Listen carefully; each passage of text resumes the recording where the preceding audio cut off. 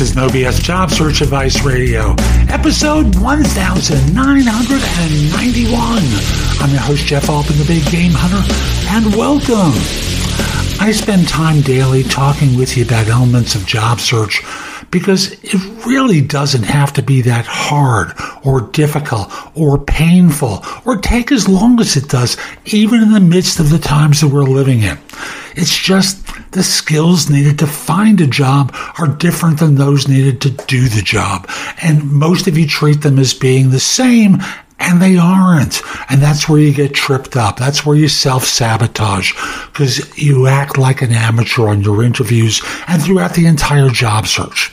Now, today's show is one that I like, and it's one that we talk about, one of those answers to tough interview questions that's going to be generally asked of a more senior professional. Hope you find it helpful. Hope you give it a great review, and we'll be back in just one moment.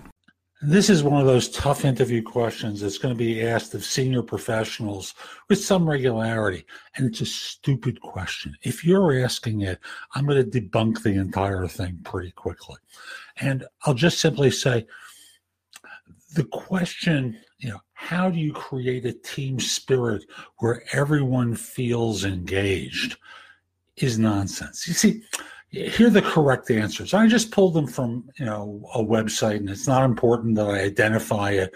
I'll just simply say it's nonsense along the lines of set a time and method for regular updates. Give employees what they want and need, which includes minimizing resistance, reducing personal anxiety, ensuring clarity of objectives, sharing information or company vision, obtaining clarity, minimizing uncertainty, blend work and play, make it fun to engage.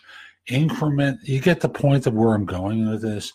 This is all pretty predictable pablum that HR organizations want to hear. You can look it up using Google by doing a search for this question. How do you create a team spirit where everyone feels engaged? Let me tell you the truth here. And this is, I believe, really the best way to answer the question. Here's how to do it. I can give you the predictable answers that organizations like to hear, and you start to parrot off a couple of these things that come from, the Google search. But you continue on by saying, but if they worked, firms would not have the employee engagement issues that they all have today. You see, the notion of employee engagement is the statistics haven't changed in 30 years, and we know so much more about employee engagement, and we're not getting results. The numbers are 30% of employees are actively engaged in their work, and of the remaining 70%, you're lucky if you get ambivalent people, because there's a huge group that is actively undermining the work. So what does this tell me? And that is, this stuff that I could tell you really isn't the solution. I think the better solution is to be more effective with my interviewing and hiring. And thus, my statistics have invariably been, and you start talking about your employee engagement statistics. What do you look for in someone?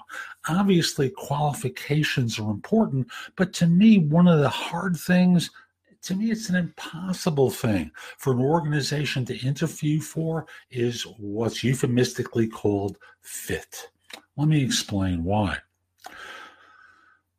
When job hunters come on an interview, they're on good behavior. They're trying to show you them at their best, themselves at their best, right? Well, the truth of the matter is that's true of you and the organization. I've never heard of an employer saying to a job hunter, we've got real problems around here. My two predecessors have been fired. I need to hire someone who's going to save my butt before I join my predecessors. No one ever says that.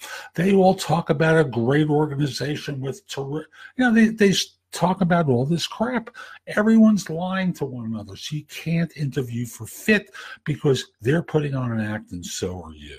You're hiring based upon their act, and they're joining you based upon your act. So what you need to do is to be forthright about what your expectations are, what you're going to demand of them, what excellence is going to look like, how you're going to measure success for them. That's what you can do. That and evaluate their qualifications. If they don't want to join based upon that, fabulous. But the idea is not to fall for the pablum, to instead give them an alternative that has worked for you in the past. So that's today's show. I hope you found it helpful. And if you did, here are a few ways to optimize your job search and get better results. First of all, visit my website, thebiggamehunter.us. Go to the blog and go exploring. There's just a lot there to help you in the blog. And if you want to take my class on interviewing, it's called the Ultimate Job Interview Framework. It's available on Udemy. It's Udemy, or you can just use this link, thebiggamehunter.us/interviews, and order my class there. It's very inexpensive, like $12 if you're a new Udemy user, $19.99 if you're an existing one. In addition, it's now available as a Kindle book or as a paperback on Amazon. You can order the book there if you prefer a different format. And as a paperback, I think it's $6.99. As a Kindle book, it's $2.99. So again, very inexpensive. Obviously, I'd love to help you with coaching. At my website, you can schedule time for coaching with me or schedule a free discovery call. And if you just have a couple of questions for me, go to thebiggamehunter.us/live, and you can schedule 15 minutes with me, or thebiggamehunter.us/interviews. And what you're able to do is ask a question and get a response back with a 3 to 5 minute video. I'll be back soon with more, and in the meantime, I hope you have a great day. Be great!